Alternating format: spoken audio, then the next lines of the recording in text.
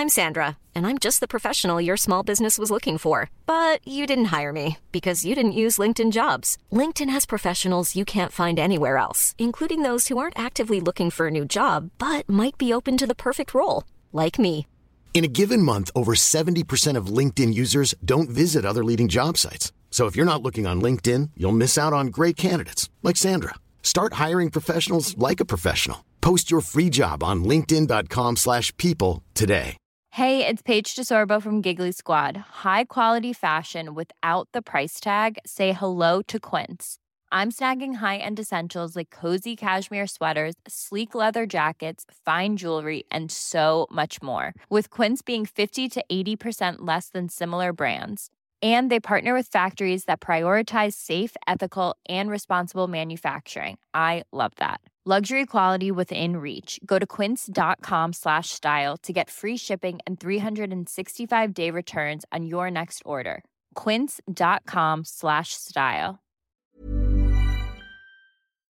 Vitamin Manager säljer skräddarsydda dagliga vitaminer. En personlig mix av vitaminer, oljor, mineraler, boosters och växtextrakt. Man gör ett test eller väljer själv. Ange till det så får du prova första månaden för endast 95 istället för 295 kronor. Inga bindnings- eller uppsägningstider. Puss och kram!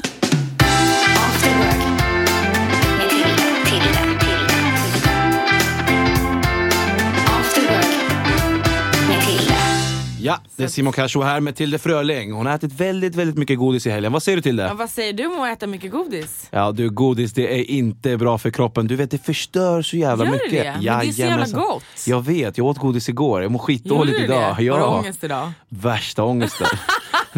det är värre än att vara på fyllan. Har du det? Ja, får du har ångest? vi börjat nu? Ja, vi kör. Jaha. Jag skojar bara, jag har inte ätit någon godis igår. Ja, vadå? Får du ångest? Alltså jag får värsta ångesten när jag äter godis. Alltså det går inte så att förklara. Det är värre ångest att äta godis än att typ ligga bakfull från en hel kväll, liksom en knäpp kväll. Men skojar du? Nej, det är sant. Men vadå, då måste du ha ätit flera kilo. Ja, men det är det som är problemet med mig. Jag är så här allt eller inget. Ja, jag kan inte typ, du vet, jag är ingen sån här godismänniska. Du vet, jag är inte så här, godis är inte min största last. Men när jag väl äter godis, då känner jag så här, okej, om jag väl ska äta godis idag, då ska jag fan trycka i mig 1 kilo. Så att du mår illa dagen efter. Och exakt. aldrig mer vill äta det. Men man äter det ändå. Så nej, men idag, kolla, det funkar faktiskt på mig. För att igår så åt jag typ 1 kilo. Alltså det var verkligen så här skitäckligt. Alltså jag satt och åt fast jag inte ens ville äta längre. Nej, men det är någon som tvingar en. Det är helt sjukt. Ja, men vem är det som tvingar en att äta? Det är det som är jag så konstigt. hatar den här personen. Ja. Och sen så min polare, han bara köpte idag när vi åkte hit till Stockholm. Han bara köpte en hel påse med godis. Alltså det var kanske 2 kilo. Och han bara, jag har laddat hela dagen så här. Jag bara kollar så här, jag är inte sugen. Vad har han laddat med? Ja, men fullt med godis liksom. Så jag bara, men vadå? Alltså jag är inte sugen. Så att hela vägen hit, så jag tänkte inte ens på godisen. Och det känns bra. Men jag har fortfarande ångest för att jag åt godis igår. Men kommer du träna hårdare idag då? 100%. Jag har tagit med mig shorts, jag har tagit med mig 2 par skor för att vi ska köra spinning och vi ska löpa ikväll. Och jag sa det till honom, han trodde att vi ska typ bubbla och ta det lite lugnt och så här. Jag bara, men vi ska först träna, efteråt kan vi... Var ska ni göra allt det här någonstans? Vi vet faktiskt inte, det är helt oklart just nu. Okay. Jag vet bara att jag har lite möten och lite grejer att göra. Är du ledig idag kan man säga?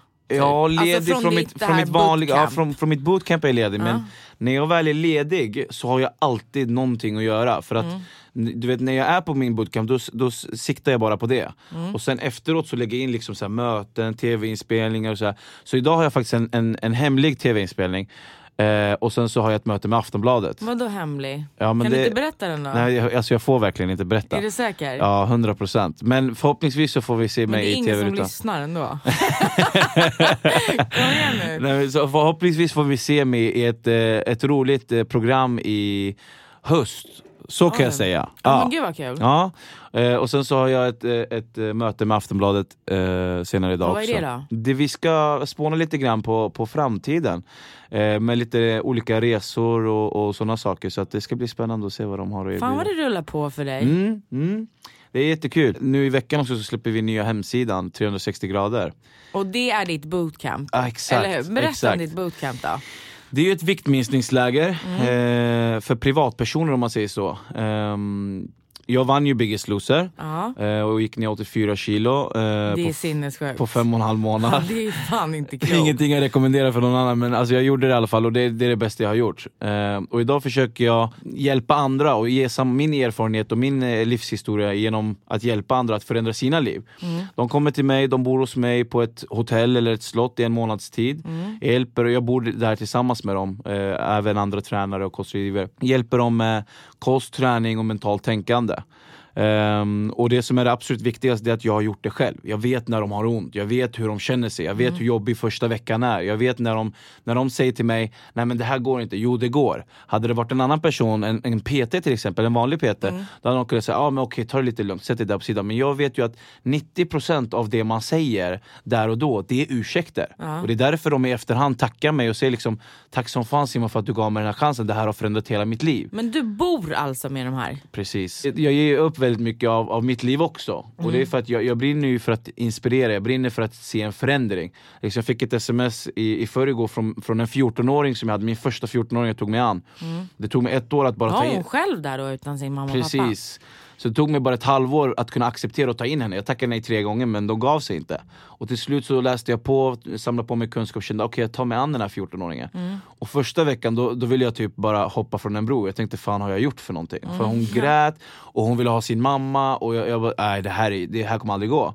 Men till slut så bara kom jag igenom där någonstans efter en vecka. Och sen bara rullade det på. Och idag så har hon gått ner 30 kilo. Oj! Ja, så att det är helt fantastiskt. När hon kom till mig så... Gud, vilken lycka för dig. Ja, för henne också för den delen. Att kunna känna liksom att man har gett tillbaka. Alltså, hon har ju vunnit ett helt nytt liv. Hon är bara 14 år. Så att det måste vara magiskt. Ja, det är fantastiskt. Jag blev skitglad när jag fick det smset. Om man är där i 1 månad. Och man får man liksom någon permission? Nej, men alltså, de flesta tar ju liksom ledigt från jobbet eller tar tjänsteledigt eller vissa säger till och med upp sig för att det är så pass viktig del av deras liv. Det är en investering som man gör i sin kropp, i sin hälsa. Den här 14-åringen till exempel, hon tog ju ledigt från skolan om man säger så. Ja, så att hon pluggade på distans samtidigt som hon gjorde det här. Jag tror hon gick ner 14,5 kilo på campen och så har hon gått ner 15,5 hemma. Så jag följer ju även upp dem när de väl kommer hem i ytterligare 3 månader för att kunna få den här balansen. Jag vill ju inte att de ska gå ner 10 kilo och sen gå upp 15, utan jag vill att de ska kunna ringa mig om 3 år och säga, Simon, det här var det bästa beslut jag har tagit. Idag är jag en helt ny människa. Då får jag ett kvitto på alla de här jobbiga dagarna där jag är där och sover där och liksom pressar dem och pushar dem och är på dem hela tiden. Okej, så när du inte är där då, var är du då någonstans? Är du i Västerås då? Alltså senaste tiden så har jag inte varit i Västerås på väldigt, väldigt länge. Det är 3 månader nu som jag inte har varit i Västerås. Oj, du får inte glömma bort Västerås. Nej, jag vet. Lilla gurkstaden där alla gnäller när de pratar. De pratar ju så här. Nej, men alltså när jag inte är på plats så är det ofta så att jag åker runt ibland. Jag åker föreläser, jag har möten, spelar in tv, umgås med vänner. Så att mitt liv är ju som en hektisk stressbubbla om man säger så. Nu åker jag till Marocko om 3 veckor. Ska bestiga ett berg. Men jag måste först få ett OK från läkaren i och med att jag var ju sjukskriven. Jag åkte in akut på just sjukhuset. Det fick vi ju se på alla sociala medier. Vad hände? Nej, men alltså jag var liksom och käkade frukost och sen så, eller dagen innan så hade jag jätteont i magen, kände mig svullen så här. Och sen så men jag la inte så stor vikt på det. Och sen 2 dagar senare, eller dagen efter, så började jag känna som små knivhugg.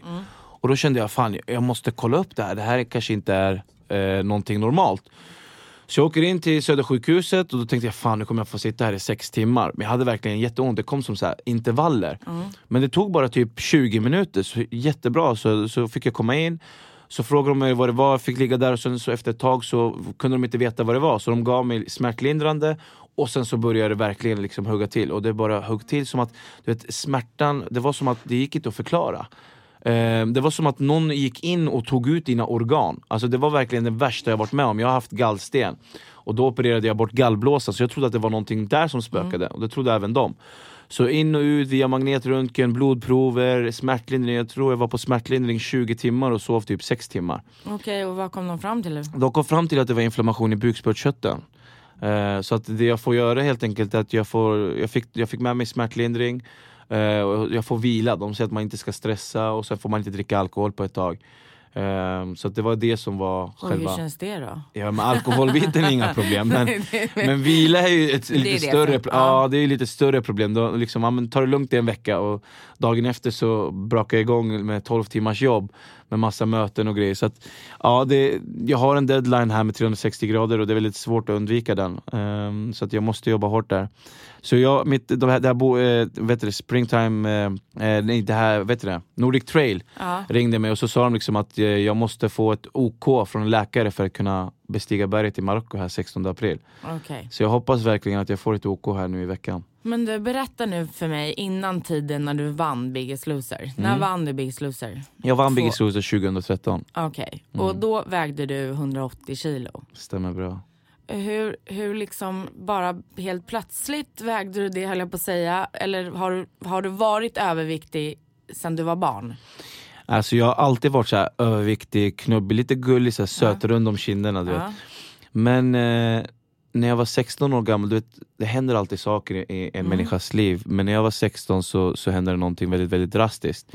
Min absolut bästa vän, min mormor, gick bort. Och när hon gick bort, jag kommer ihåg det som att det var igår. Jag var i skolan. Jag fick ett samtal och de säger att din mormor har gått bort. Hela min värld bara raserar. Jag börjar slå nävarna i väggen tills mina händer blöder. Mina vänner samlar sig runt omkring mig och bara kramar mig och säger att det ska bli bra. Men det blev aldrig bra. För att just där och då, det var då verkligen mitt liv förändrades. Jag började gömma mig bakom maten.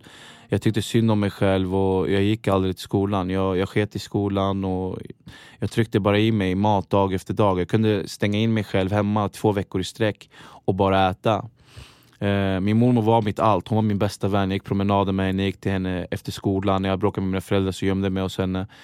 Och att inte kunna ha det stödet och den tryggheten, det kändes som ett tomrum i mitt liv. Så du fyllde tomrummet med mat helt enkelt? Precis. Och på 6 år så gick jag upp 60 kilo. Och vad sa de som stod dig nära, som såg det här? De som såg mig, alltså, det kanske är svårt att säga något. Det är ju just det som är problemet.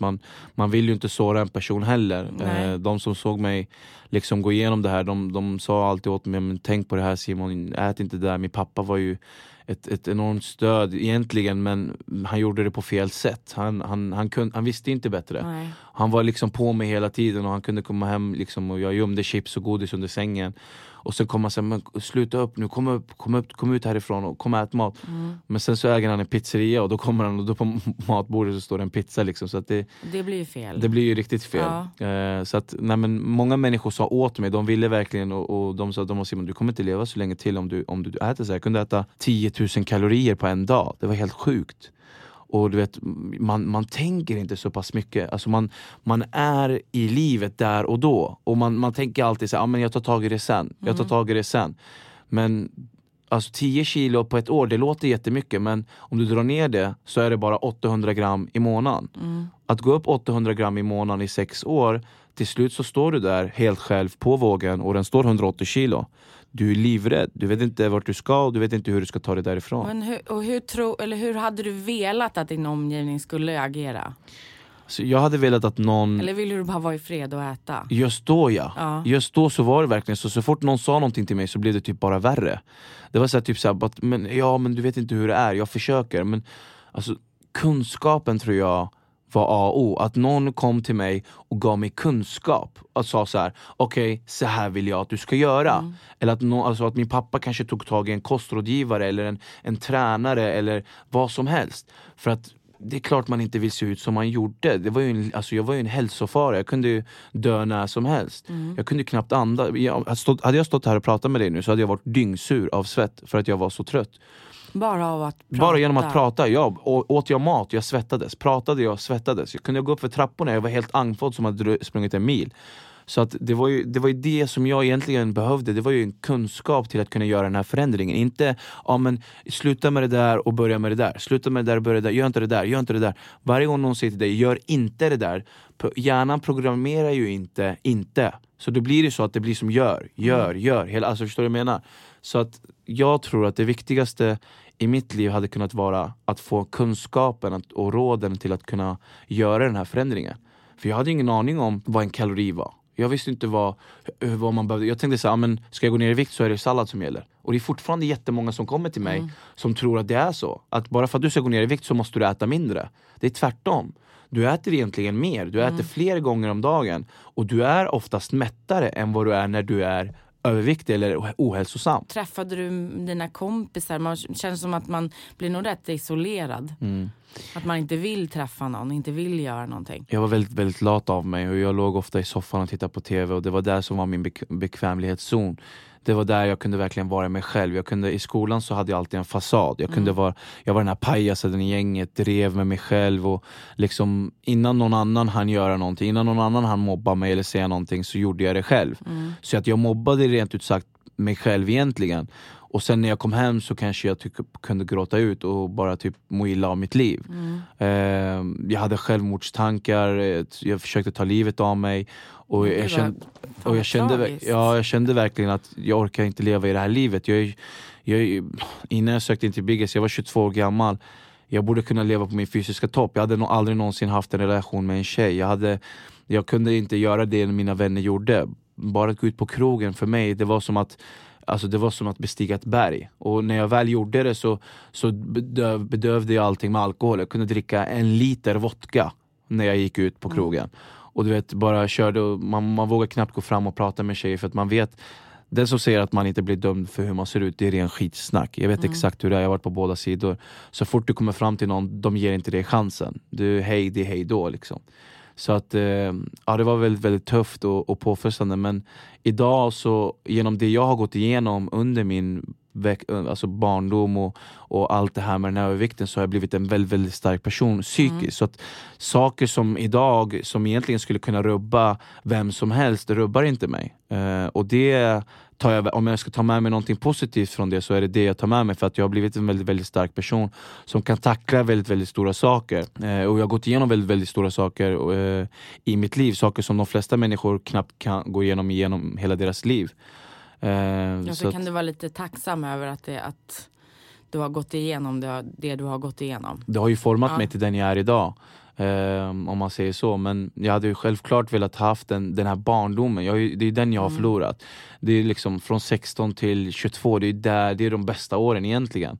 Liksom bara kunna ha kul, spela fotboll, ragga på tjejer, inte behöva tänka så mycket. Du kan bara spela fotboll nu och ragga på tjejer desto mera, oj, du tar igen det här nu, eller hur? Ja, alltså nu spelar jag ju fotboll och raggar på tjejer, så att men det blir, jag tar igen det helt klart. Och när kom vändpunkten då? När kände du, nu får det fan vara nog? Alltså när jag var 22, gick upp för trapporna, jag bodde längst upp såklart. Och då ligger jag kunde knappt andas. Jag ligger där och jag känner verkligen hur hjärtat dunkar i 180 och jag svettas och jag tror att jag ska dö. Alltså jag tror jag ska få en hjärtattack. Och då är det som att jag börjar rysa i hela kroppen. Jag tittar upp och det är som att någon säger till mig: Simon, det räcker. Det räcker verkligen. Vad är det du gör mot dig själv? Vad väger du om 5 år? Lever du om 10 år? Jag kände, fan, jag måste göra någonting. Det här går inte. Så jag började söka, jag började googla, jag kollade överallt. Och det enda jag kom fram till det är: du är vad du äter, gastric bypass eller Biggest Loser. Och då kände jag, fan, jag måste göra någonting. Fan att det inte finns ett Biggest Loser utan kameror. Privat till exempel, som 360 grader. Och då kollade jag liksom, och jag bara kände att okej, Biggest Loser ska jag fan söka in till. Så jag söker in, det tar 4,5 timme att söka in. För jag måste lämna ut allt om mig själv. Både från att jag var 6 år gammal tills den jag var då. Och det var väldigt, väldigt jobbigt. Du vet, jag har alltid haft den här barriären, den här väggen och allting. Och så bara riva ner allt på ett och samma ögonblick. För mig, det var ett stort steg. Men jag kände att jag är redo att göra den här förändringen. En lång historia kort. Jag kom med i Biggest Loser och det var fan den bästa dagen i mitt liv. Jag ringde min farsa och sa till honom: jag var, babba, nu är jag med i Biggest Loser, nu ska jag förändra mitt liv. Och han sa till mig, han bara, bravo, jag tror på dig min son och nu kör vi. Och de orden har alltid bärt med mig. Så fort det var tufft och så fort det var jobbigt så tänkte jag, nu kör vi. Det måste ha varit sjukt tufft att varit med där. Ja, det var det sjukaste. Alltså det går inte ens att förklara, man måste göra resan själv. Men jag tänkte bara, håll dig kvar 1-2 veckor. Det är allt du behöver för att kunna samla på dig så mycket kunskap som möjligt. För att sen eventuellt kunna göra det själv. Och efter första veckan gick jag ner. Alltså jag kunde knappt andas. Första gången jag kommer till gymmet, då säger Mårten till mig: ställ dig på crosstrainern. Och jag säger till honom, vad fan är en cross-trainer? Han bara, det är den där. Och jag ställer mig på den där. Efter 10 minuter känns det som att jag andas som från ett sugrör. Och jag kan knappt andas, men jag känner så här, fan, jag måste hitta en väg. Jag måste göra det här. Så jag hittar en väg, jag kör 10 minuter, hoppar av, 10 minuter, hoppar av. Efter första veckan så hade jag tränat över 40 timmar. Och jag hade gått ner 11,8 kilo. Och när jag ser 11,8 kilo på vågen, jag tänker så här, det är inte sant. Det är ju fan helt sjukt. Du var den deltagare som vägde mest av alla den säsongen. Av killarna? Ja. Så att det var ju liksom, jag var ju störst, jag hade ju sämst förutsättningar. Men jag kände att jag måste göra det. Jag var den enda personen tillsammans med en annan tjej som aldrig hamnade under gula strecket. Ingen kunde rösta på mig en enda gång. Det var för att jag alltid var i topp, för att jag alltid levererade bra siffror. Och jag hade bestämt mig. För mig så fanns det ingen som kunde ta det ifrån mig. När jag kom hem, folk sa till mig, men du kommer inte klara det. Du kommer gå upp. Det är för jobbigt. Och du vet, det finns alltid sådana människor som tar energi ifrån dig, som inte vill att du ska lyckas. För att som känner dig avundsjuka och svartsjuka. Och då till slut så bara, jag ska visa varenda jävel som tvivlar på mig. Jag kom hem, jag körde 3,5 månader hemma. Alltså jag gick upp varje dag, 6 på morgonen, det fanns inga undantag. Jag visste exakt vad jag ville, jag såg mig själv på finalen. Men att du hade den disciplinen, för att det är ju det som är det svåra. Att ha den här disciplinen. Ja, men det handlar om, det är att klara sig igenom första veckan. Klarar man sig igenom första veckan, då har man så jäkla mycket vunnet. För att det är då kroppen verkligen går emot dig. Vad du än gör, om du säger brun, den säger grå. Säger du orange, den säger lila. Den vill inte äta, den spyr. Du blir trött, du är hungrig, alltså allt, du får skador. Klarar man första veckan och man ser ett bra resultat, man får motivation, då kommer det rulla på. Vecka 2, vecka 3, så kan det komma en dipp. Klarar du igenom den, då kommer du bli starkare. För varje motgång du klarar igenom, så blir du bara starkare och starkare. Och till slut så kommer kroppen gå in i något som heter autopilot. Okay. Kroppen går in i ett pilotläge. Så det är inte längre du som gör det. Kroppen bara gör det du tänker, det du vill, det du strävar efter. Så att om någon kom till mig och sa, men idag Simon skulle träna 10 timmar i en vecka. Jag hade aldrig klarat av det. För att då gick min kropp in i det. Hur ska jag annars kunna förklara att jag tränade 1150 timmar på 5,5 månad? Det är lika mycket som en normal person tränar på 7,5 år. Det är ju helt galet. Ja, men alltså, du vet, sista 2 veckorna innan finalen, då, alltså jag känner så, du vet, jag började på 6, sen 8, 10, 12. Sen så kände jag måste upp på 14 timmar innan finalen. För att jag måste göra det där lilla extra som de inte gör för att kunna ta hem det här. Och då ringde jag till gymmet på Odenplan. Eller på Hornstull. Sportlife heter det då, det heter Nordic Wellness. Och så ringer jag till dem och säger så här: hej, mitt namn är Simon Cashua, jag hoppas vinna Biggest Loser om 2 veckor. Skulle jag kunna få flytta in hos er? Och han tror ju att jag är dum i huvudet, så att han lägger ju bara på telefonen. Och då tänkte jag så okej, det låter väldigt konstigt. Så att jag går dit, jag åker dit. Och så förklarar jag för honom liksom, men jag har tränat så här, bla bla. Och då säger han till mig, men du är fantastisk, men vart ska du sova? Det här är ju ett gym. Och det var ett väldigt litet gym. Och då kollar jag runt och så hittar jag typ en städskrubb / ett PT-rum. Och då säger jag så här. Och han bara, men kan du sova här? Ja, men okej, vi kör. Så jag går och köper en luftmadrass. Jag pumpar upp den, trycker in den där inne. Och du vet, jag tränar så pass mycket och jag äter så pass lite just då inför de här 2 veckorna. Sista 2 veckorna. Så att jag fryser väldigt mycket. Så min kroppstemperatur är inte som din kroppstemperatur. Så när någon kommer in där, så jag var tvungen att gå och köpa en byggfläkt och ställa in den där inne på högsta värme. Så när och hur kommer det sig att du frös? Var det någonting i process i kroppen? Ja, det är ju så. När du äter väldigt mycket och tränar väldigt mycket, när du ligger på minus, då fryser kroppen. Så att, är det nog bra för förbränningen? Ja, alltså jag vet inte. Fast ingen baktanke med det? Nej, alltså det blir ju så automatiskt. Så att när någon kommer in och skulle ta någonting, då känns det som att det är en ångbastu där inne. Men jag går ner i alla fall, jag tränar 6 på morgonen. Jag går upp 4 och jag går och lägger mig 9. Så du vet, det finns vissa som kommer och tränar innan de går till jobbet. Och då ser de mig där gå på löpbandet. Och sen så kommer de typ 12 timmar senare efter jobbet. Då ser de mig gå där fortfarande på samma löpband. Och de tänker så här, men den här killen är inte klok. Han har varit där i 12 timmar. Så det kommer fram en man till mig en gång. Han kollar på mig flera gånger. Men till slut så kommer han fram till mig efter några dagar. Han bara, vad gör du? Jag kan inte berätta. Han bara, men du tränar hela tiden. Jag bara, jag vet. Han bara, men till vad? Jag bara, det går inte. Han bara, men lycka till då. Jag bara, tack. Så gick han vidare liksom. Så, och varje dag så börjar mer och mer folk börjar heja på mig. Och, du vet, de har ingen aning om vad jag tränar för. Men de vet att det är någonting jag tränar för att jag är helt förstörd. Jag går där liksom, jag är trött, jag är hungrig. Och jag kollar på Thomas Myllymäki som skär kyckling på Nyhetsmorgon och tänker, det där ska jag äta. Men jag hade ett mål. Jag känner hur kroppen, jag får ska så under min fot så är skinnet bort. Jag hade ingen skinn under fötterna. Men jag visste om att if there is a will, there is a way. Och när jag väl står där på finalen så vet jag om att det kommer vara värt varenda svettdroppe, värt varenda skada man har tagit på sig. Och så berätta känslan när du vann. Alltså det är helt sjukt.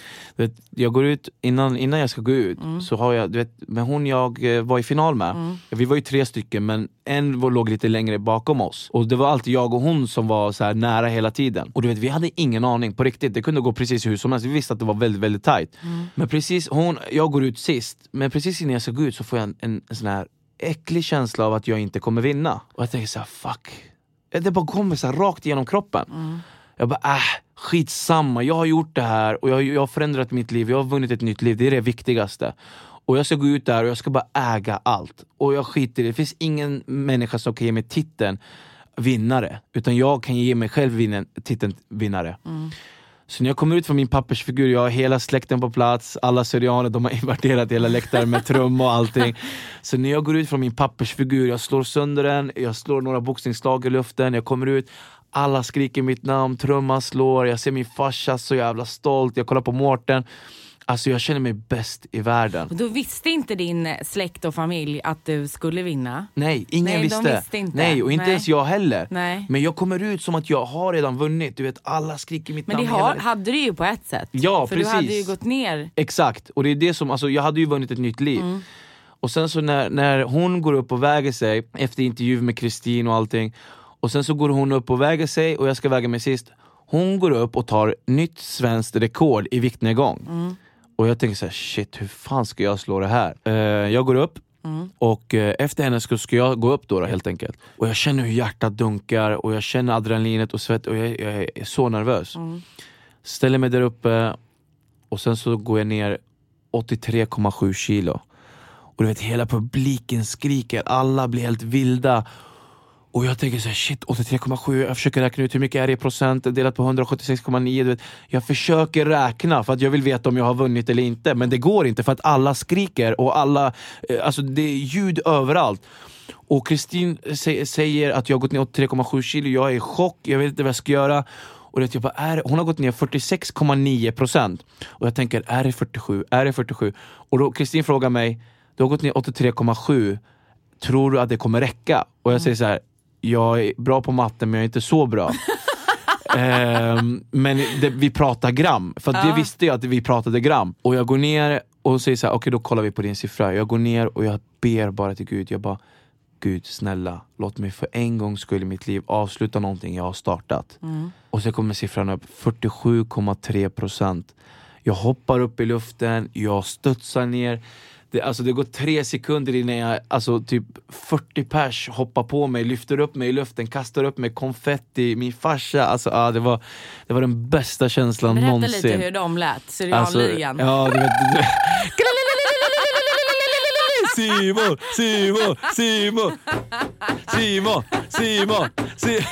Så de kommer ju, du vet, alltså om man kollar på tvn, du vet, man vet inte vart de kommer ifrån. De flyger en därifrån, de fick ju utrymma salen. Nej men alltså det var ju fantastiskt. Och det sjukaste av allt är att varje gång jag gick upp på morgonen, varje gång jag tog den där extra kvarten, varje gång, du vet, när jag har tränat en gång stod jag på crossing i 4 timmar 13 minuter 38 sekunder. Hey, it's Danny Pellegrino from Everything Iconic. Ready to upgrade your style game without blowing your budget? Check out Quince. They've got all the good stuff, shirts and polos, activewear and fine leather goods, all at 50 to 80% less than other high-end brands. And the best part? They're all about safe, ethical, and responsible manufacturing. Get that luxury vibe without the luxury price tag. Hit up quince.com/upgrade for free shipping and 365-day returns on your next order. That's quince.com/upgrade. Hiring for your small business? If you're not looking for professionals on LinkedIn, you're looking in the wrong place. That's like looking for your car keys in a fish tank. LinkedIn helps you hire professionals you can't find anywhere else, even those who aren't actively searching for a new job but might be open to the perfect role. In a given month, over 70% of LinkedIn users don't even visit other leading job sites. So start looking in the right place. With LinkedIn, you can hire professionals like a professional. Post your free job on linkedin.com/people today. Since 2013, Bombas has donated over 100 million socks, underwear, and T-shirts to those facing homelessness. If we counted those on air, this ad would last over 1,157 days. But if we counted the time it takes to make a donation possible, it would take just a few clicks. Because every time you make a purchase, Bombas donates an item to someone who needs it.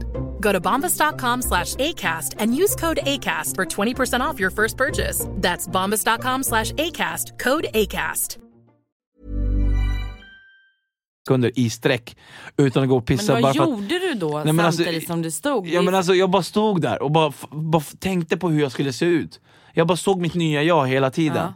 Och du vet, alla de här gångerna, de här små besluten som man har tagit, du vet, när klockan har ringt klockan 05.30 och man bara, men en halvtimme till, nej skitsamma, jag går upp nu. Alla de där små besluten jag har tagit på vägen, alla de där kvartarna, alla de där extra stegen gjorde verkligen så att jag vann. För att jag vann finalen med 496 gram. Alltså förstår du, 496 gram avslutade hela min resa. Och då betyder det att varenda beslut jag har tagit på den vägen påverkade den här utgången. Och det är så jag alltid tänker idag. När jag vaknar på morgonen, jag tänker så här: okej, en sov en kvart till. Nej, den här kvarten kan förändra mitt liv. Så jag går upp den här kvarten. När jag ska ta ett beslut där, små beslut som du inte tror kan påverka ditt liv idag kan ha en sån pass påverkan om 5 år. Den där kvarten kanske gör så att du träffar kvinnan i ditt liv. Den här kvarten kanske gör så att du får ditt drömsjobb. Den här kvarten kanske gör så att du kommer någonstans i livet som du aldrig någonsin hade kommit för att du sov den där kvarten extra. Så att de där små besluten tänker jag alltid en gång extra på idag på grund av att jag vann finalen med 496 gram. Jag tycker det är så fint att du säger så att du har vunnit ett nytt liv. Eller fått ett nytt liv. För det måste ju verkligen vara så, på riktigt. Första året efter finalen, du vet, det var som att jag har fått en ny kompis. Du vet, jag alltså, när jag vaknade på morgonen, jag studsade upp ur sängen. Jag bara, yes, det är en ny dag. Du vet, kolla mig i spegeln, jag bara, jag har nyckelben. Jag blir så glad, du vet, jag fattar ingenting. Du vet, jag börjar utforska, du vet, jag bara, shit, jag har en biceps. Alltså, vad är det som händer? Jag har ett nyckelben. Ja, men alltså, du vet, jag har aldrig sett ett nyckelben förut. Och du vet, såna, du vet, knäskålar och bara ett bröst. Och du vet, jag bara tar på mig kläderna, jag flyger ut och jag vill bara utforska dagen. Jag går förbi en spegel, bara, alltså typ skyltfönster. Jag står och kollar på mig själv i kanske 10 minuter. Känner du så fan vad snygg jag är? Ja, alltså hela tiden. Ja, är. och du vet, det är så sjukt. Du vet, hjärnan hänger ju inte med så pass snabbt för att det går så pass snabbt. Så när jag vann Biggest Loser, eller precis innan, eller när jag var 16 år, så jag älskade att åka karuseller. Men när jag var runt 16-17 en gång så hände något. Jag var på marknad och skulle åka en karusell. Och sen när jag sätter mig i den här karusellen så får jag inte plats. Och då kommer det så här, det var sån här, en marknad där ingen kunde svenska. Så han kommer så här, han bara, hey, you, in and I push. Jag bara, okej. Och så försöker han trycka in mig i den där karusellen, men det går inte. Och sen till slut, han bara, wait, Drago, Jako. Så kommer de 3 stycken, ska försöka trycka in mig. Han bara, you in and we push.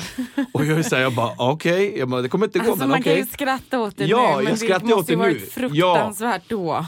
Och du vet, de försöker trycka in mig efter kanske typ 1,5 minut. Så bara, sorry, jag bara, no shit Sherlock, kom du på det nu liksom.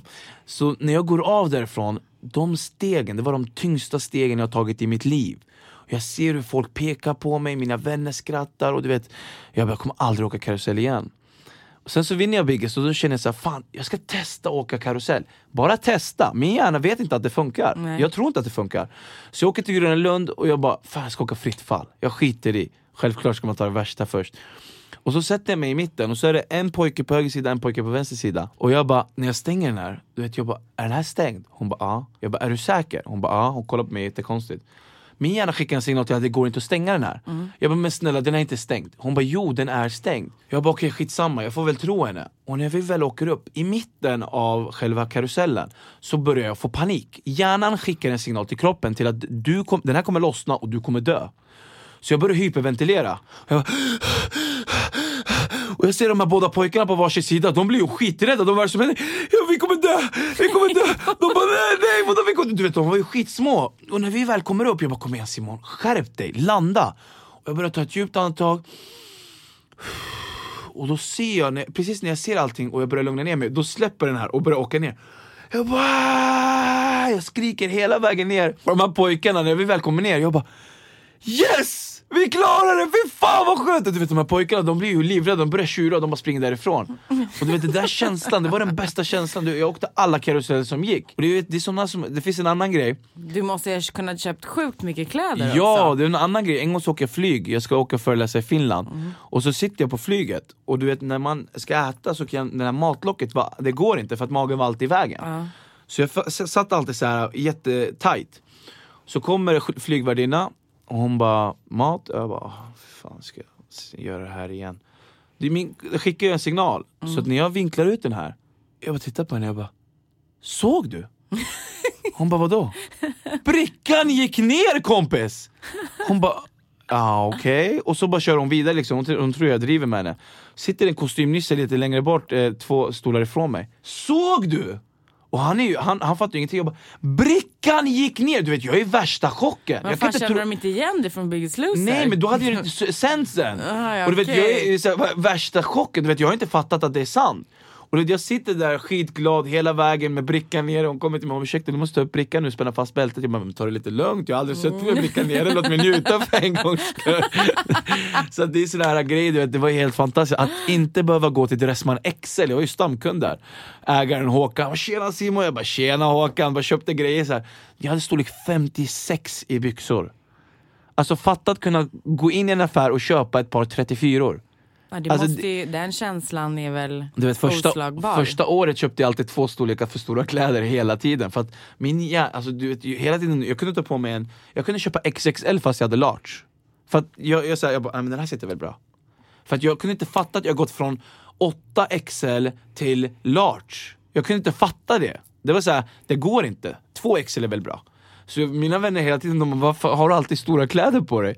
Jag bara, men alltså vadå, det här är väl bra. Så köpte jag en large en gång och jag bara, nej shit, den här sitter ju skittajt. De bara, men det sitter ju skitbra. Så det var så här, sådana grejer också. Men ditt liv nu, tänker du väldigt mycket på vad du äter? Tränar du lika mycket? Kanske inte 4 timmar, men... Alltså just första året så var det väldigt mycket så. Det var väldigt mycket fokus på vad jag åt, hur jag tränar, för att min kropp var då precis ny. Och det är det som är grejen. När kroppen är ny så vill den alltid tillbaka. Och det är därför när folk går ner i vikt så går de upp i vikt väldigt snabbt. För att de här fettcellerna som man har, de kommer alltid vara där. Jag har ju fettceller för 180 kilo. De skriker ju efter mat. Så bara jag tittar på en kaka jag gick upp i vikt. Och idag så har min kropp börjat anpassa sig. Så det går ju lättare. Jag går inte upp lika snabbt. Men jag är fortfarande lätt för att gå upp i vikt. Så att jag behöver ju alltid tänka på vad jag äter, hur jag tränar och så vidare. Och hålla igång hela tiden. Jag kan inte sitta och trycka i mig godis 4 dagar i rad. Det går inte. Nej. För då ballar jag ur. Alltså min kropp, den kommer... Jag blir ju som en junkie. Jag vill bara ha socker. Typ. Jag gjorde ju ett experiment här nu tillsammans med min nya bloggportal. Och det var ju så att jag skulle upp i vikt 10 kilo på 2 månader. Varför? För att liksom... Vad var det för konstigt experiment? Ja, för att du vet, i januari så börjar allihopa. Och då börjar de liksom, de ska gå ner i vikt, de ska träna och sen efter typ 2-3 veckor så slutar de. Så vi kände att okej, vi går upp 10 kilo och sen så går vi ner 10 kilo och dokumenterar allting på vägen. Så folk kan följa, få inspiration, mat, träning, hela den biten. Så jag tänkte så, okej, shit, vi kör. Så jag gick upp 10 kilo. Men det var de jobbigaste 10 kilona jag har gått upp. Det var skitjobbigt. Det var jobbigare än vad jag trodde. Har du gått ner dem nu? Det var ju det. Så jag startade i januari. Första månaden tänkte jag, men det är klart, jag var inte Biggest Loser. Det är klart jag kan gå ner 10 kilo. Första månaden gick åt helvete. Men att du ens vågade göra det experimentet. Ja, idag ångrar jag mig. Ja, idag ångrar jag mig för att första månaden gick åt helvete. För att jag tänkte så men det är klart jag klarar. Första veckan, fall. Jag bara, okej, nu kör jag. Andra veckan så hittar jag på en ursäkt. Tredje veckan, men det är okej, nu kör jag. I en månad höll jag på sådär. Det hände inte ett skit. Sen kände jag, fan, jag måste ju göra någonting. Jag måste ju, alltså det här går inte. Så jag bara, okej, nu kör vi. Så jag gick ner första veckan typ 4,4. Så gick jag ner 2,4. Sen gick jag ner 2,1. Så jag gick ner typ så här 8-9 kilo på 3 veckor. Sen åkte jag till USA. Så gick jag upp typ 2 kilo. Så det blev 7 kilo ner. Så jag är fortfarande 3 kilo kvar. Men idag så känner jag liksom att det var svårare än vad jag trodde. Men ändå så fick jag en erfarenhet som jag kom på som jag hade tidigare. Och det var de här grejerna som hände med kroppen. Jag var trött hela tiden. Alltså jag kunde sova bort flera dagar. Och du vet, jag känner liksom sötsug. Jag började gå upp på nätterna och äta. Och jag var grinig. Och du vet, alla de här sakerna som jag inte ville vara. Och idag så känner jag så fort du tränar så mår du mycket bättre. Du blir pigg, du blir glad, du blir stark. Du vill göra saker hela tiden. Ja, mycket. Jag har själv börjat träna nu. Du vet, jag tränar inte så mycket. Nej. Nej, men jag har faktiskt börjat göra det nu. Och fan vilken skillnad det är. På allting. Man sover bättre. Man äter bättre. Man mår gladare, bättre. Ja, det är så. Orkar mer. Man känner sig fräsch. Man känner sig... Ja, det gör man också. Ja. Alltså, det är inte så här... Du vet, när man tränar och mår bra och liksom sköter sig. Alltså, det behöver inte vara att du ska träna 2 timmar om dagen som jag gör. Idag tränar jag försöker sikta på 10 timmar. Nu, för att jag kör, ja, men för att jag kör ganska 10 timmar om dagen? Nej, inte 10 timmar om dagen. Det är inte så många timmar kvar då. 10 timmar i veckan. Och det är för att jag ska bestiga berget här nu i april. Men annars så 5 timmar tycker jag är väldigt, väldigt bra. Och det är en bra balans, det hinner du med. Om folk säger så här, men du hinner inte lägga 1 timme. Det är 4% av din dag. Alltså det är bara men gå upp en skulle timme det inte räcka tidigare. Med att träna typ så här 45 minuter varannan dag? Jo, men det skulle också kunna funka. Alltså, jag ser aldrig att så här ska det vara. Nej. Jag jobbar alltid efter att anpassa din vardag, för efter dina förutsättningar. Det finns en person, hon är mamma. Hon ska ta hand om 2 barn, hon ska handla, hon ska diska, hon ska plocka, hon ska städa. Och hon ska jobba, och hon ska göra någonting annat. Det är inte klokt det vi har kvinnor. Nej, men alltså förstår du, sen ska de få in en träning på det. Men det är klart så fan, det blir svårt. Och när man har en prestationsångest, så att man, men fan jag måste träna, då blir det aldrig av till slut. Och då blir det så att man till slut, men skitsamma. Och så sätter man sig i soffan, och plötsligt så har man lagt på sig 2-3 kilo, och då mår man skitdåligt. Du måste träna. Och så får man den här prestationsångesten igen. Istället så lägg upp en plan för din vecka. Okej, jag har 8 timmar fullt upp, men jag har en halvtimme där jag kan få in en träning. Okej, då lägger jag in den här halvtimmen. Om du vet att du klarar av den, lägg in den. Då blir det ingen prestationsångest, din träning blir av, du har anpassat efter din vardag och du mår bra, och samtidigt kan du göra alla de grejerna som du har gjort i ditt liv. Du blir helt extas när du pratar om det här. Ja, för att jag brinner för det, för att jag tycker inte att man ska generalisera alla människor, att alla ska träna så här. Ja, det här är för alla, eller det här är för alla, utan det handlar om att kunna anpassa sin egen vardag och anpassa efter sina egna förutsättningar. Men det finns ju så här träning som är så här 7 minuters träning. Har du sett det? Är det någon så här app man kan ladda ner eller något? Ja. Hur är den då? Funkar det? Jag förespråkar för all träning är bättre än ingen träning. Ja. Det förespråkar jag ju för. 7 minuter känns det kanske. Ja, men alltså... Ja. Kanske i minsta laget. Ja, men alltså det är ju bättre än ingenting. Alltså förstår du, men jag tycker inte att man ska använda ursäkten till att 7 minuter är bättre än ingenting, när man ändå kan göra en halvtimme. Är du med hur jag tänker? Absolut. Du vet, vissa som kommer till mig, de tränar 3 pass om dagen. Och sen så när de kör efter 3 dagar så säger jag, kom igen, du kan bättre, var med på det här passet. Och så bara, nej men det går inte. Och jag är jättestolt över mig själv, för det här är ju mer än jag någonsin har tränat tidigare. Ja, men det köper inte jag, för att nu är du här för att enbart göra en sak.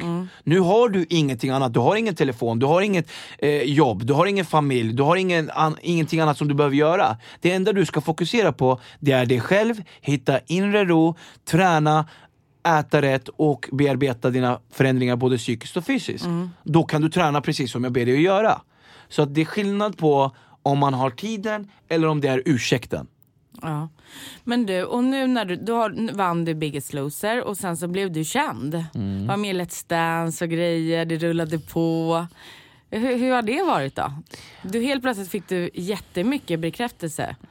Det måste ju varit rätt skönt på något sätt, ja, eller hur? Ja. Brudar och grejer, gå på kändisfester. Alltså du vet, första gången jag fick en inbjudan, det var av Mikael Bindefeld. Då fick jag det till Yasuragi. Och jag hade ju ingen aning om, alltså, jag hade aldrig följt kändisar. Jag hade aldrig läst tidningar. Jag hade ju inte ett liv som alla andra typ, förstår du? Så att jag visste ju inte att såna här saker existerade ens. Så det var ju jättekonstigt när det kom hem till mig på posten, så bara öppnade jag så jag bara, Yasuragi. Aha. Visste du vad det var då? Nej, jag hade ingen aning. Och du vet, jag bara, vad fan är det här? Och så bara läste jag så här: spa, övernattning, gratis mat och du vet drinkar och du vet buffé och allt bara gratis. Jag bara, vad fan är det här? Tycker de att jag har gjort en bra prestation på Biggest Loser så att de kanske vill bjuda med mig? Jag bara, det här var ju jätteintressant. Och du vet, jag visste ju inte vem Mikael Bindefeld var. Och så jag bara osade så här, jag bara okej. Och så kom jag dit, du vet, jag kom ju dit så här, typ 2 timmar före. För att jag ville inte så här, det stod en tid, men jag bara, man får väl komma när man vill. Så jag bara kom så här före, så gick jag bakvägen, så satt jag mig där. Och så var jag så här helt själv i rummet. Och sen bara tänkte jag, vad är det som hände här? Och sen helt plötsligt bara såg jag jättemycket fotografer. Såg jag Mikael Bindefeld stå där och välkomna alla människor. Jag bara, kanske ska gå ut och gå tillbaka igen. Jag bara, hur gör man? Och sen så såg jag jättemycket, så jag kände knappt igen någon. På riktigt, jag kände inte igen en människa. Nej.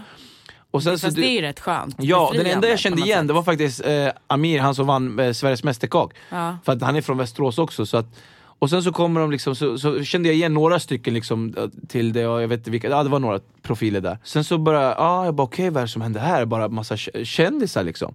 Så kom de hit, så presenterade de Yasuragi och så fick man rock och så kom de med mat och så allting. Och sen helt plötsligt, du vet, jag hade ju lagt in så att jag hade äta den dagen. Så på frukosten, då gick jag loss.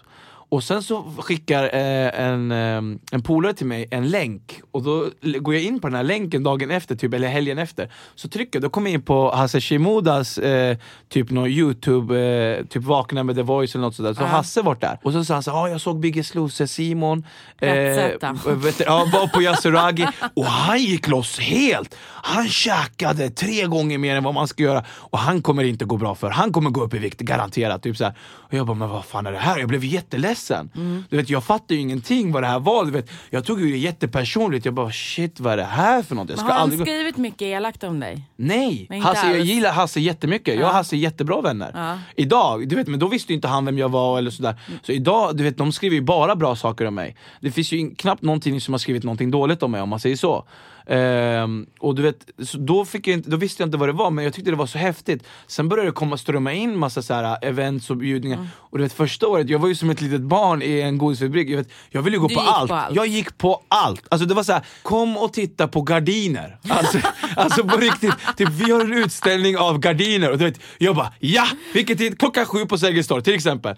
Så jag bara gick dit, klädde upp mig, var skitglad, tog massa bilder, bara minglade. Och sen, du vet, när de började prata, jag bara, vad fan är jag någonstans? Gardiner från 1967. Och du vet, det enda som var där, det var så här mammor och pappor, du vet.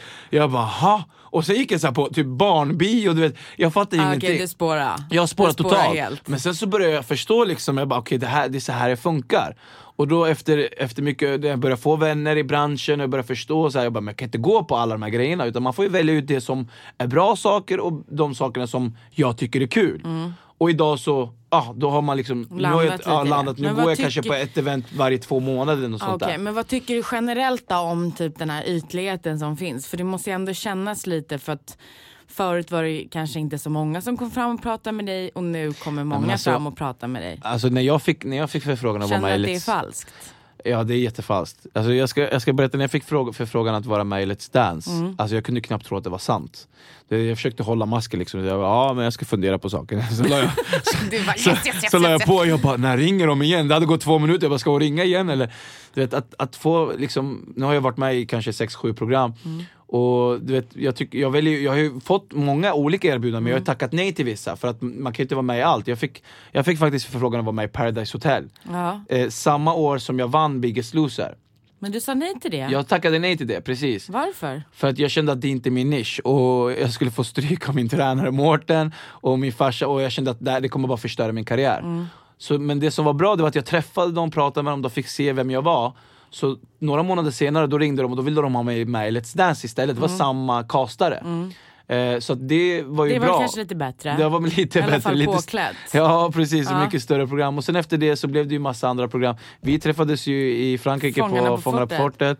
Bara en sån sak. Ja, precis. Nej, men så att det var ju fantastiskt att kunna få vara med på program och kunna jag tycker det är jättekul att vara med i tv, men att man ska inte vara med i allt, utan om man säger så, man får välja. Men tror du att du kommer kunna tappa fotfästet? Nej. Det tror jag inte. Nej, absolut inte. Jag har varit med om för mycket och jag har sett för mycket. Nej, jag har sett för mycket människor och jag vet hur det funkar liksom. Jag försöker alltid ha fötterna på jorden och jag försöker alltid vara jordnära och ärlig liksom. Men det kan vara svårt att behålla det. Ja, det är som du säger, det är falskt. Alltså det är väldigt, väldigt ytligt. Kändiskretsarna, det är otroligt ytligt. Det är mer än vad jag verkligen trodde. Du vet, man tror när man, du vet, ibland så har man sett på tv och så här, du vet, man har ingen aning. Alltså det är så mycket som är fake som inte ens går att förklara, om jag ska vara helt ärlig. Och du vet, alltså folk som typ, man kan se en bild och man bara wow. Och sen så när man tänker efter idag vad som ligger bakom den bilden, det kan vara så att någon har med sig, du vet, en gång så gick jag med en person, så hade personen med sig ett plagg och sen så hade de mjukisbyxor på sig, hade med sig ett plagg, bytte om, tog en bild och sen gick man vidare. Och jag sa, men det är så det funkar. Och jag sa, men shit, det är så det funkar, du vet, för bloggar och för andra liksom. Och du vet, vissa, du vet, när man kollar, det är mycket, mycket falskt om man säger så, utan att gå in på det. Nej, okej. Men bara från det ena till det andra då, har du någon tjej? För att jag såg dig i det här reseprogrammet Nära och fjärran. Då var ju ni i Aruba. Stämmer bra. Ja. Och då så sa du så här att du skulle komma tillbaka till den här platsen när du hade din drömtjej. Har du hittat din drömtjej eller? Faktiskt inte än. Alltså jag ska helt klart tillbaka till Aruba. Det var det absolut med bästa. eller utan drömtjej? Ja, alltså det ska jag göra. Det ska jag göra. Ja. Men jag ska ta med min drömtjej också. Alltså tjejer generellt, det är väldigt svårt också när man har blivit offentlig person. För att man vet inte om, du vet, när man blev offentlig person så tjejer skriver ju till en hela tiden. Alltså det blev ju, vad skriver de då? Nej, men alltså det kan ju vara allt möjligt. Olika inviter från allt möjligt. Och vet, jag var ju inte van från att... Får du något dirty någon gång? Ja, det får man ju också. Får jag höra då? Kom igen. Nej, men alltså, det som är så sjukt, att från att jag inte haft en enda relation någonsin till att man helt plötsligt så kan... Så har blivit lite lössläppt? Ja, men alltså nej, men alltså till att man kan typ välja, alltså man kan ju välja liksom. Och i början var det jättekul. Alltså helt klart, det ska jag inte sticka under stolen med. Men nu liksom efter 3 år så börjar jag känna, nu vill man ju ha någon som man kan vara. Men det är också svårt för att man vet inte i dagens läge om tjejen är ute efter för att du har varit med i tv eller om hon är verkligen ute efter att lära känna dig.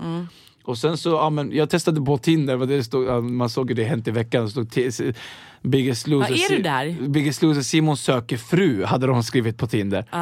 Så jag gick in på Tinder och så var jag där. Och det som är så kul, där tror ingen att det är jag. Alltså det är såhär, tja, ofta det är du. Typ såhär, jag bara, nej men det är en falsk. Men alla är ju där. Ja, men det är det jag menar. I början så var det så att då trodde ju ingen, men nu verkar det ju vara så att alla är där. Typ, jag såg mig själv bredvid Månsen med Löv och någon annan i men är det liksom inte riktigt, är det inte lite mer ligg? Ja, men det är exakt det. Det är ju det, alltså det är ju bara, alltså det är inte en, alltså det är en bekräftelsesajt. Du vill ju bara ha bekräftelse. Typ har jag fått en känsla av att man matchar och sen så är det ingen som skriver. Så är det, alltså jag skriver aldrig först. Och då är det, och så tjejen skriver inte tillbaka heller. Och då är det som att men det är ingen som skriver. Så det är bara massa matchningar som ligger där. Typ. Jag vet inte ens vad jag pratar om. Skitsamma. Nej. Ja, men alltså det är ju typ så. Ja. Men alltså, ja. Så att... Ja, så att man kan hitta ämne. Dig alltså på Tinder om man undrar. Nej, inte längre. Ja, du har tagit bort dig. Ja. Varför? Nej, men för att du får ligga ändå. Nej, men jag känner att det ger mig ingenting. Nej. Jag vill ha någonting seriöst. Och det är det jag är ute efter. Men... Så du är ute efter ett seriöst förhållande nu? Faktiskt, jag är det. Ja. Men problemet är att jag inte tålamod. Alltså jag har inte tålamod på att... dejta då, nej, men alltså vet du vad problemet är med det? Jag ska förklara. Problemet med mig är att jag har inte tålamoden att lägga ner tid på någon som inte är seriös. Nej. Så att mitt problem är att jag eventuellt kan skrämma bort tjejen. För att jag vill veta direkt om personen är vad ni ska gifta eller nej, inte. Nej, det är inte så. Alltså, jag vill veta, är personen seriös eller är personen oseriös? Alltså det är det jag vill veta direkt. Då blir det så här, jag kan inte förklara. Nej, men jag förstår. Fattar du vad jag menar? Så jag vill bara, vad är du ute efter? Typ så här, pang på, vad är du ute efter? Och det är så här, men ha det bra. Typ, så är jag. Och då kan men det bli är väl bra? Raka kort. Ja, men problemet är att du vet, vissa behöver ju tid att bearbetas. Men jag orkar inte lägga ner den tiden. Personligen har jag inte den tiden att lägga ner. Och sen så känner jag bara att varför ska jag lägga ner tid på någonting som inte ger mig någonting? Alltså, förstår du? Vad händer inom den närmsta framtiden då? Är det någonting du kan säga? Du ska i alla fall bestiga berg om det går. Om du kan. Du ska göra något kul med Aftonbladet. När är ditt nästa bootcamp?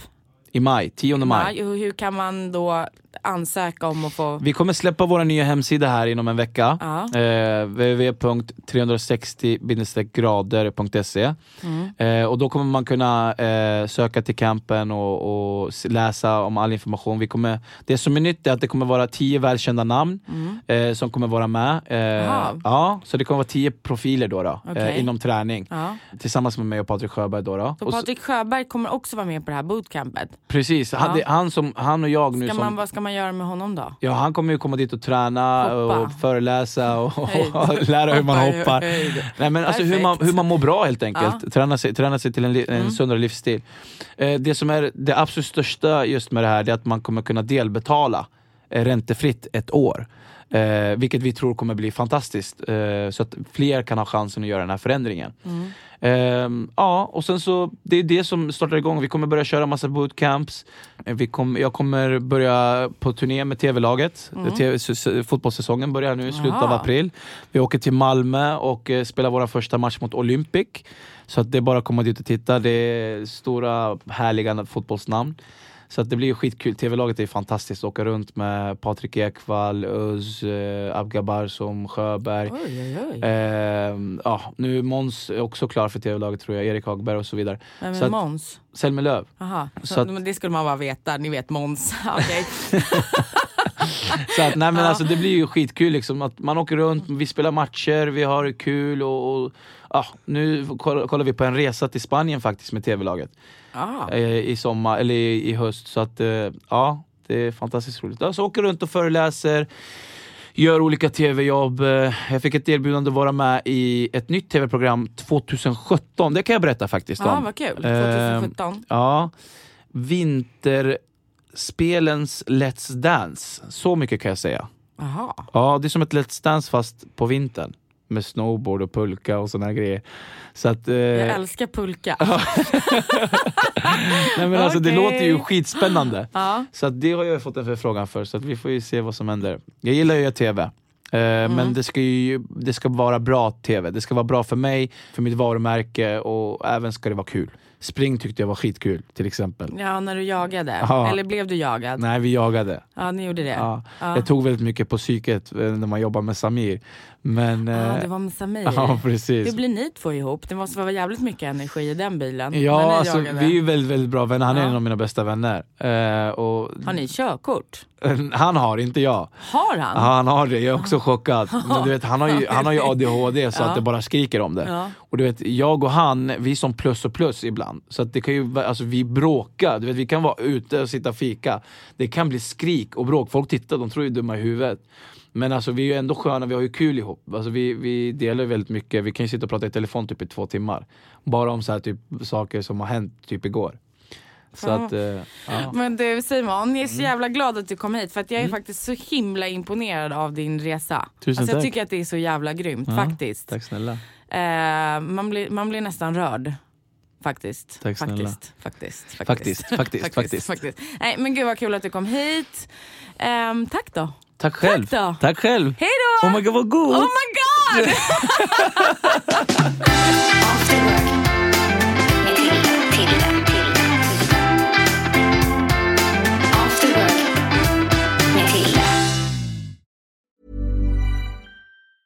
Even when we're on a budget, we still deserve nice things. Quince is a place to scoop up stunning high-end goods for 50 to 80% less than similar brands. They have buttery soft cashmere sweaters starting at $50, luxurious Italian leather bags, and so much more. Plus, Quince only works with factories that use safe, ethical, and responsible manufacturing. Get the high-end goods you'll love without the high price tag with Quince. Go to quince.com/style for free shipping and 365-day returns.